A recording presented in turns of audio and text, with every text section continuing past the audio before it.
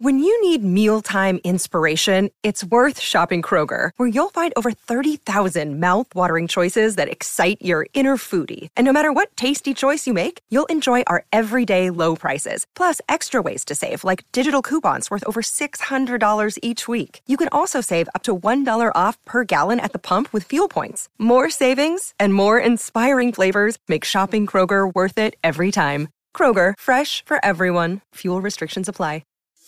This is Pop Culture Confidential, and I'm Christina Yerling Biro.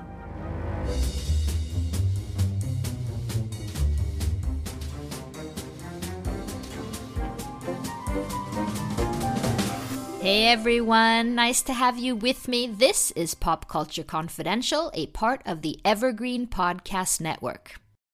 The HBO dramedy Somebody Somewhere is like the show we needed this winter. A gem that's equal parts moving, uplifting, and thoughtful. And talking to Jeff Hiller, who stars as Joel on the show, was the same. Just a joy. Somebody Somewhere, created by Hannah Bowes and Paul Thurine and produced by Jay and Mark Duplass, is really about trying to live despite loss and finding community, your people, when and where you least expect it. Comedian Bridget Everett, who also produces the show, which is partly based on her own experiences, plays Sam, a former cabaret performer who recently moved back to her small town in Kansas to care for her sister. We meet Sam after Holly has died of cancer, and Sam has stayed on in Kansas, really because she has no better plan.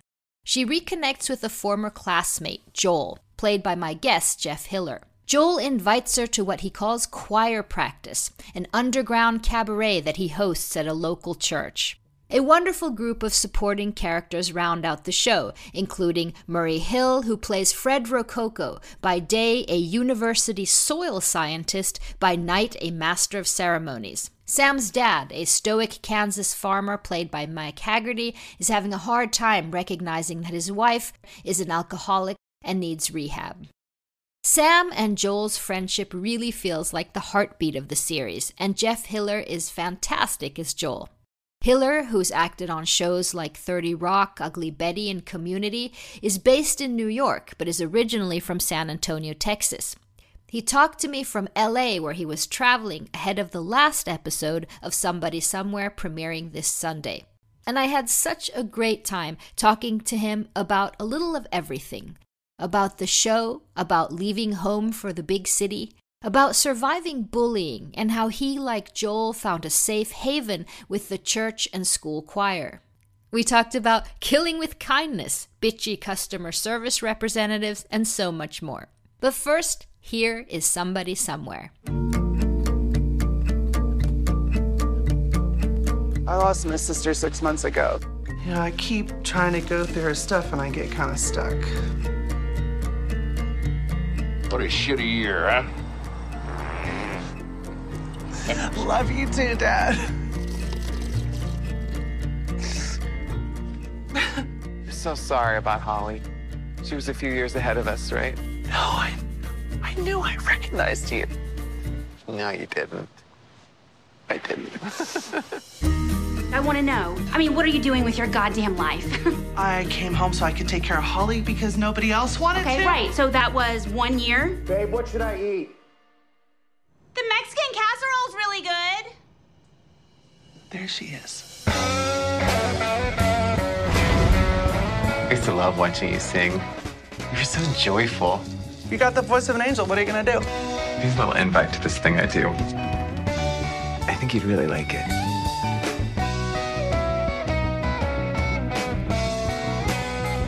Welcome to the 4th ever choir practice, y'all. Come on. This isn't, like, officially sanctioned. Nice to have you back home.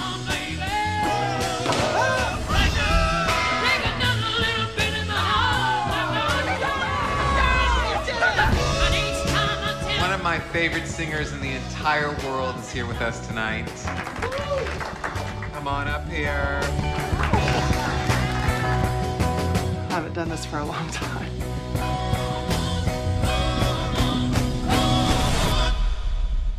God, I can't believe I know you now. You're a big fucking deal.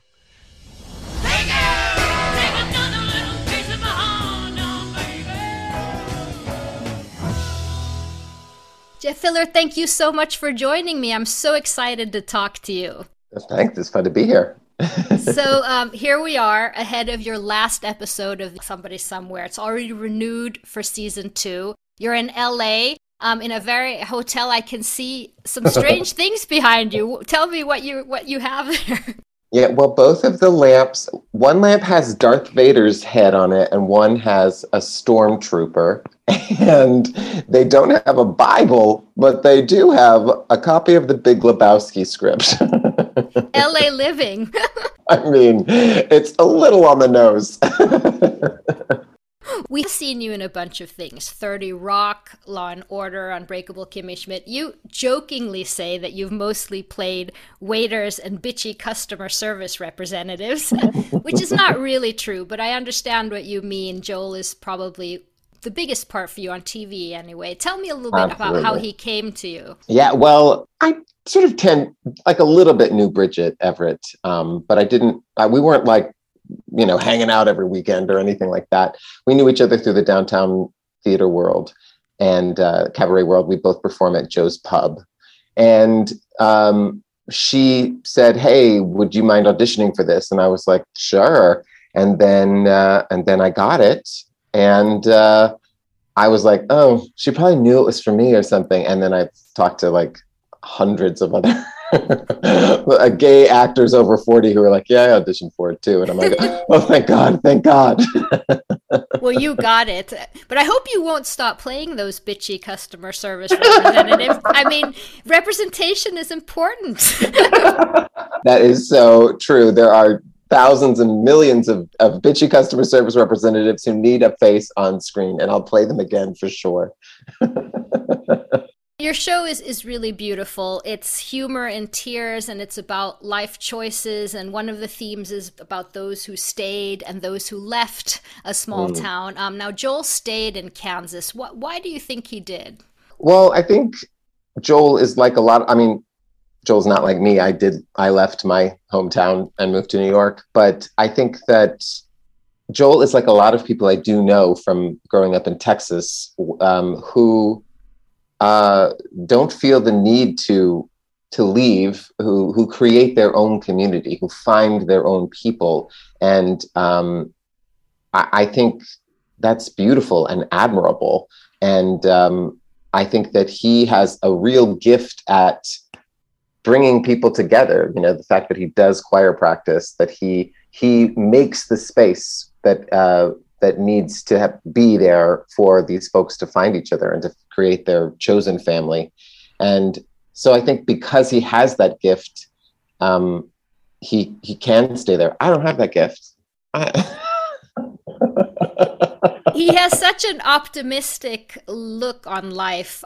Dreamer, he has a vision board. Where does he get that optimism from, you think? I think it's innate. I talked to the writers about who they think his family is. They told me he's raised by a single mom, which I get. I get how you would feel really close to. I am a gay man, and I was super close to my mom, and I know lots of gay men who are super close to their moms, and so that makes real sense to me. And so when you have that foundation, when you have that support that says, "I have unconditional love for you," you can still have hope, even though the world comes and takes a big old crap on your head pretty daily.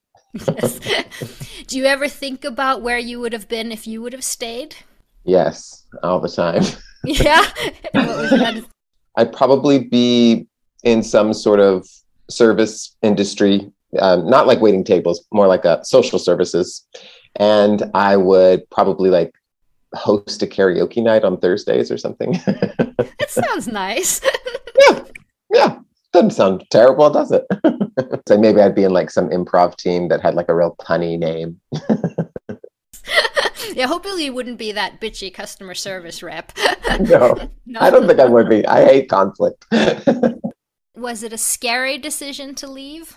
It was scary. It took me a while. It took me a while to actually say to myself, this is something that I really want to pursue and want to try. And it was scary moving to New York. I didn't know anybody. It was a really hard time just finding my first apartment. It was, I moved there in 2001, so the internet was like new.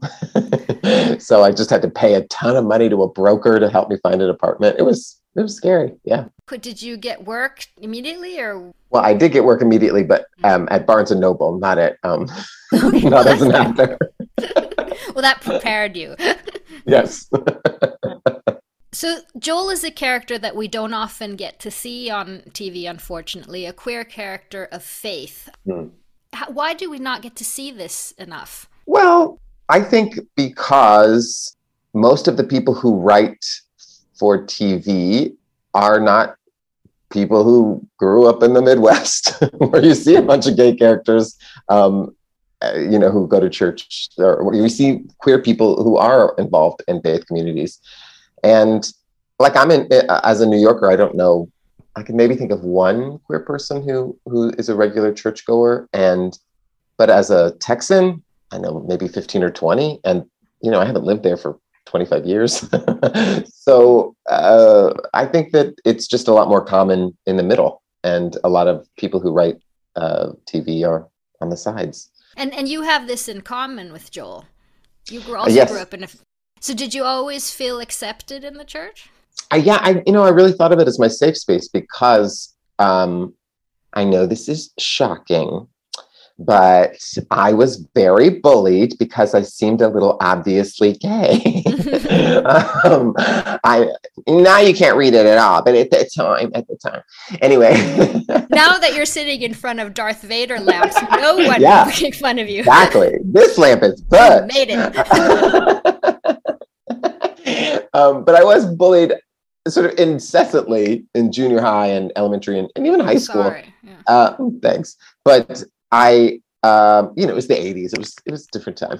And so church was like a real safe space for me. It was like even kids who made fun of me at school didn't make fun of me if they went to my church on Sunday. The same kids. Yeah, the same kids who would, or maybe, be passively making fun of me with their friends, would be my peer at church. I mean, it was a little, I wouldn't say I completely trusted them. No, I was going to say, but I mean, they were apparently peer pressured into bullying, which... Yeah, exactly. And I think at church, I had this community of adults that liked the fact that I love to volunteer at church. I volunteered every day of the week except for Friday, and that was just because there was nothing to do on Fridays.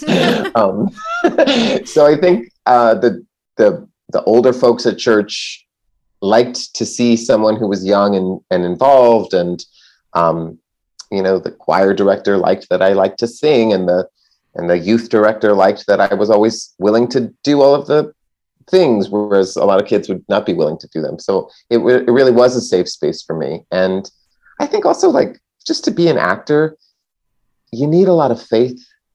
And so I think I think the same reason that I loved church so much is sort of the same reason that I was able to continue acting, even though it took 25 years to get a role that anybody wanted to interview me over Zoom for.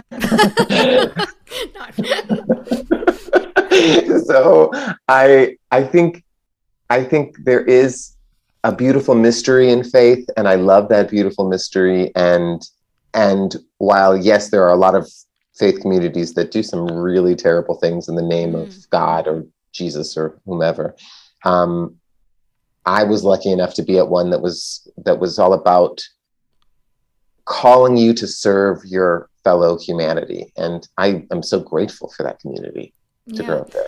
What do you say to the kids who don't feel accepted within their church and their faith because of who they are? I say, do you. I do not think you need to go to a church. If anybody's listening to me and hears that, please let me know. I don't believe that. I think that there are, I think wherever you can find your community, find your community. And I think that with the internet, kids are able to do that more. I mean, I don't exactly know. I don't know. Maybe there's like some sort of equally evil TikToker. I'm sure. The church is. I'm sure there's more evil TikTokers. That's true. So I don't know. I guess don't take advice from me. What the hell do I know? besides the church and faith, how did you handle that bullying? It seemed like, when you tell it, seems like it was went on for a long time. It did. It was really bad. I mean, like, I had a great mom and a great dad. And one time my mom even like let me skip school and she took me to SeaWorld. This is pre-Blackfish. Yes, okay. Like she just let me skip the day, and then she just like had me write a report on it. And because she knew like I just needed a break from it, because I had the you know how my character gets a stress rash in the show. I actually got one in junior high and high school from an autoimmune disorder, and I read up on it, and it comes from trauma. Oh. I know, right? So I guess what I say is I started attacking myself, or my immune system did. Yeah. So I mean, did you do musical theater? Yes, I did. Well, I was in the choir as a kid, and once a year my high school would do musical theater, and I never got the lead role, but I didn't care because I loved musical theater. And I played, you know, the farmer who says, "Come on, Ann Eller, we got enough," in Oklahoma. That was, by the way, the entirety of my role. Important one. Thank you. Mansplaining to an old woman. But it's interesting how musicals, I mean, every generation, just recently to Glee and all these musicals that are coming out, it just lives on as an important form. And did you watch Euphoria right ahead of you this Sunday? No, I haven't seen either of our shows this Sunday yet. Okay, watching Euphoria ahead of Somebody Somewhere is a trip. But they have a huge... They have a huge musical theater episode, which is like, woo, yeah. Oh my God, I cannot wait. Yeah, for another generation. Yes, exactly. Exactly. But the musical theater was sort of the same thing as church, where it was like, you had hope there, you know. It was like so beautiful, and there was like a lot of fantasy, and things were mean and sad, but then you got to just sing, and it was in harmony, and you got to do a box step.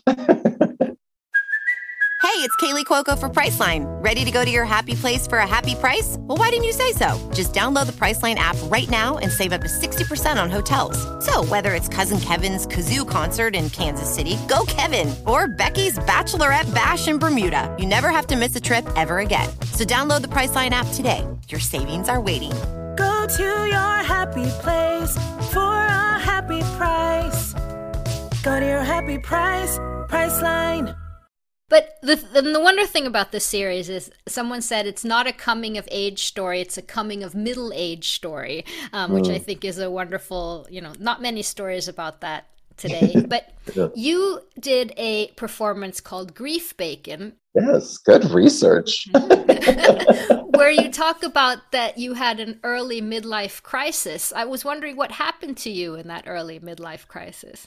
Well, first of all, some press said it was an early midlife crisis, but it was just a midlife crisis. I mean, because it happened when I was 40, and if you doubled my age and I died at 80, nobody'd be like, "Oh, you had so much more to live for." You'd be like, "Good life, good on you."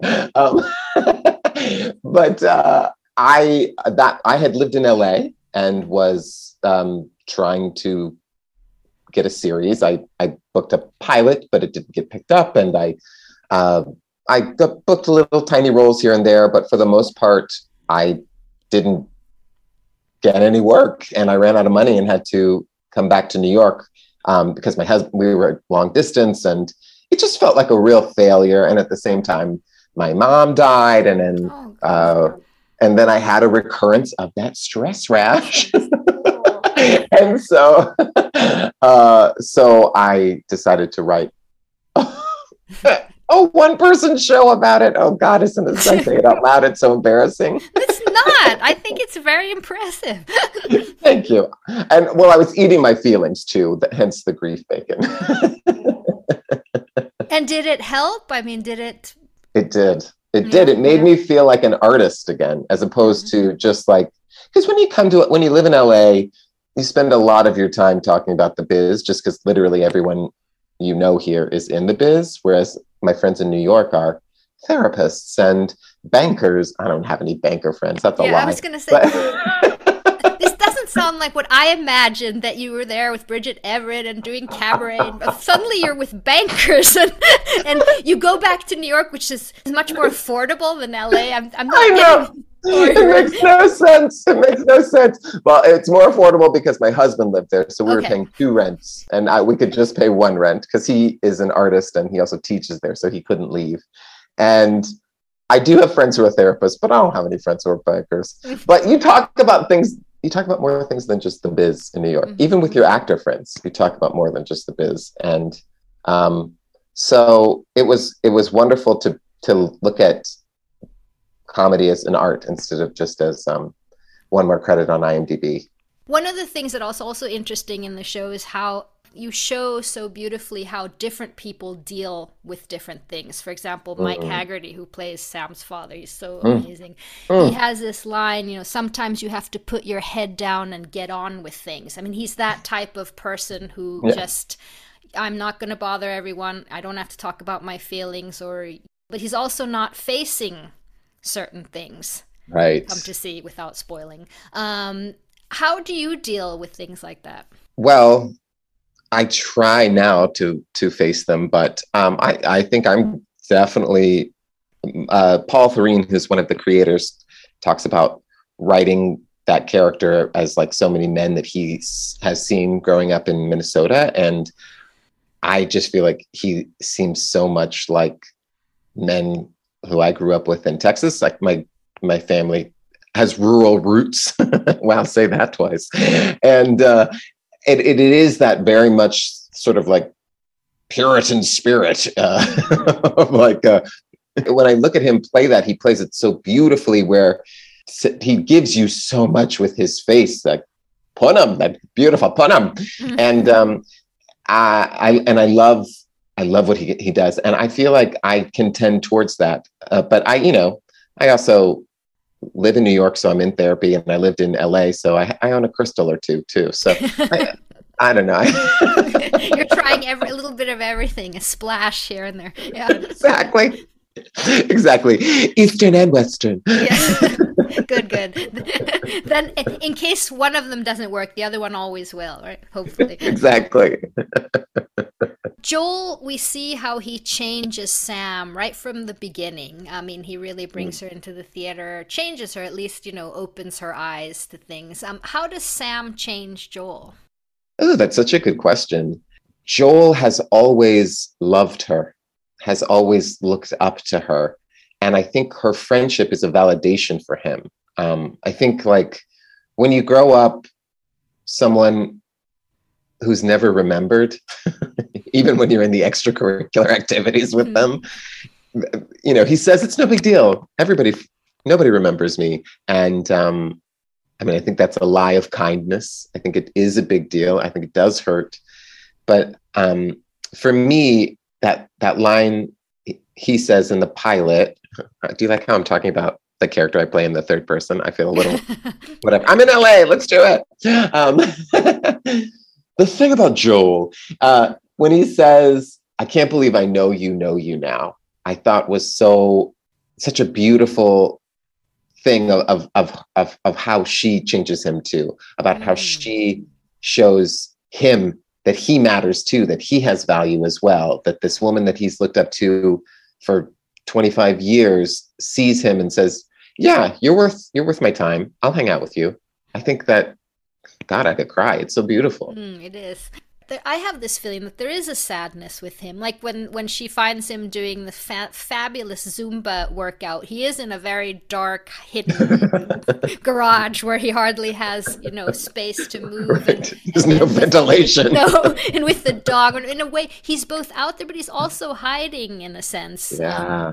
Yeah, I do. I do think that. And I think in a certain way, in a very different way, he's sort of like Ed, Mike Haggerty's character, in that and I think that's just a Midwestern thing. And I know Texas isn't Midwestern, but I feel like Texas has that same grit. And I grew up there, so I really feel like I know that, which is that it feels like it feels like you're a really good person if you listen to somebody else's problems, but you're a really bad person if you tell your own. Now, the math doesn't add up on that, but I think that he has a certain, and Sam has this too, where it's like, we're not the kind of people that you talk about your feelings. That's just not culturally the thing that happens. So I think he has a lot of feelings that he hasn't gotten out there. And that's why I'm so glad there's going to be another season to see more of that stuff. Yes, we want to know what happens to him. Have you confronted or met any of those bullies you were talking about later in life? You know what's so funny is in 2007, I was in a series of Snickers commercials that ran on the NFL. And as part of that, we had to go to lots of NFL games dressed as our characters. And when I went to the Dallas Cowboys game, I ran into a guy who was one of the meanest bullies, but because I was there handing out Snickers bars, he was like, "This is one of my best friends from high school." And the whole time I was like shielding my face with my arms, like, "Don't hurt me." I think when you see somebody on TV, it's like, all is forgiven. Also, I think for me, it was super traumatic, but I think for the people who did the bullying, it was in the same way that I was talking about before, that was culturally appropriate. It was something that I don't think they really even thought about as being a bad thing. I want to talk a little bit about this amazing cast, which seems to be just as wonderful and mixed and come together and hopeful as they are in the series. Would you say? Yeah, I would say that. Bridget was talking about how I have this joke in Grief Bacon that I've clawed, scraped, and scratched my way to the lower middle. And I think, and she says, like, it's so great that, you know, Mary Catherine, who had done a few Broadway shows, but had actually moved to Virginia with her husband, and Murray, who's just been 25 years kicking around. Mike Haggerty, who told me last night, like, I've never heard the word second season together. And Bridget, who's, you know, was waiting tables up until about 5 or 6 years ago. Like, for all of us to be here and having a show that people actually watch and seem to like, it's such a great thrill. It's so kind of unbelievable. I feel like pretty soon something bad's gonna happen. No. Don't worry, I got my crystals. It's okay. Okay, good. And you mentioned season 2. Do you know anything you can tell us? I mean, it's not like Marvel, you know, there's probably not going to be that many big reveals, but no, I don't know a thing about it yet. Nothing. And when do you start filming and? I don't even know that yet exactly. I think May, but I'm not exactly sure. But you know that you're free. Yeah. Yes. Okay. Thus far I am. Okay. I better hurry it up. All my movies I'm gonna get. I'm just kidding. Lastly, and most importantly, what did playing bitchy customer service representative teach you about dealing with them? Oh, wow. That's such an interesting question. You know, I think primarily I don't think I learned anything from it, but I learned something from Murray Hill, who plays Fred Rococo on the show. When we were all living together, we did takeout a lot, and we would go and pick it up at the restaurant, and I would drive him over there. And we had this one, the lady at the Italian restaurant, she just didn't like us. And Murray was like, watch, I'm going to wear her down. And since we ordered there so frequently, every time we'd go in, he would just chip away. And finally, he one time said, "What's that fragrance you're wearing? Is that?" And he guessed the fragrance. And I saw her melt. And suddenly we were in. She liked us. And I was so moved by the fact that he just kept going and going and going. Killed her with kindness. Killed her with kindness. It was beautiful. That's wonderful. That's the way to be. Jeff, thank you so much for your time with me and for the show. I can't wait for season 2. Oh, thanks so much for having me. Thank you so much to Jeff Hiller. Somebody Somewhere is on HBO Max. And thank you so much for listening. You can subscribe to Pop Culture Confidential wherever you get your podcasts. See you next time. Don't you know that you're a grown-up? I'm a grown-up. Me too. Yep, me too. But these days, being a grown-up can really suck. Luckily, we're grown-ups who grew up in the coolest generation. We had video arcades. And also some of the best TV and movies ever made. We lived the origin of awesome consumer electronics. The list goes on and on. Yep, Generation X. Exactly. And we're Gen X Grown-Up. Every week, the Gen X Grown-Up podcast explores media, tech, toys, games, and more from both yesterday and today. Through the eyes of Generation Xers who absolutely love that stuff. You can find us on iTunes or wherever you get your podcasts. Or find us on our website, genxgrownup.com. All right, you think that was good enough? I hope so, man. I'm tired.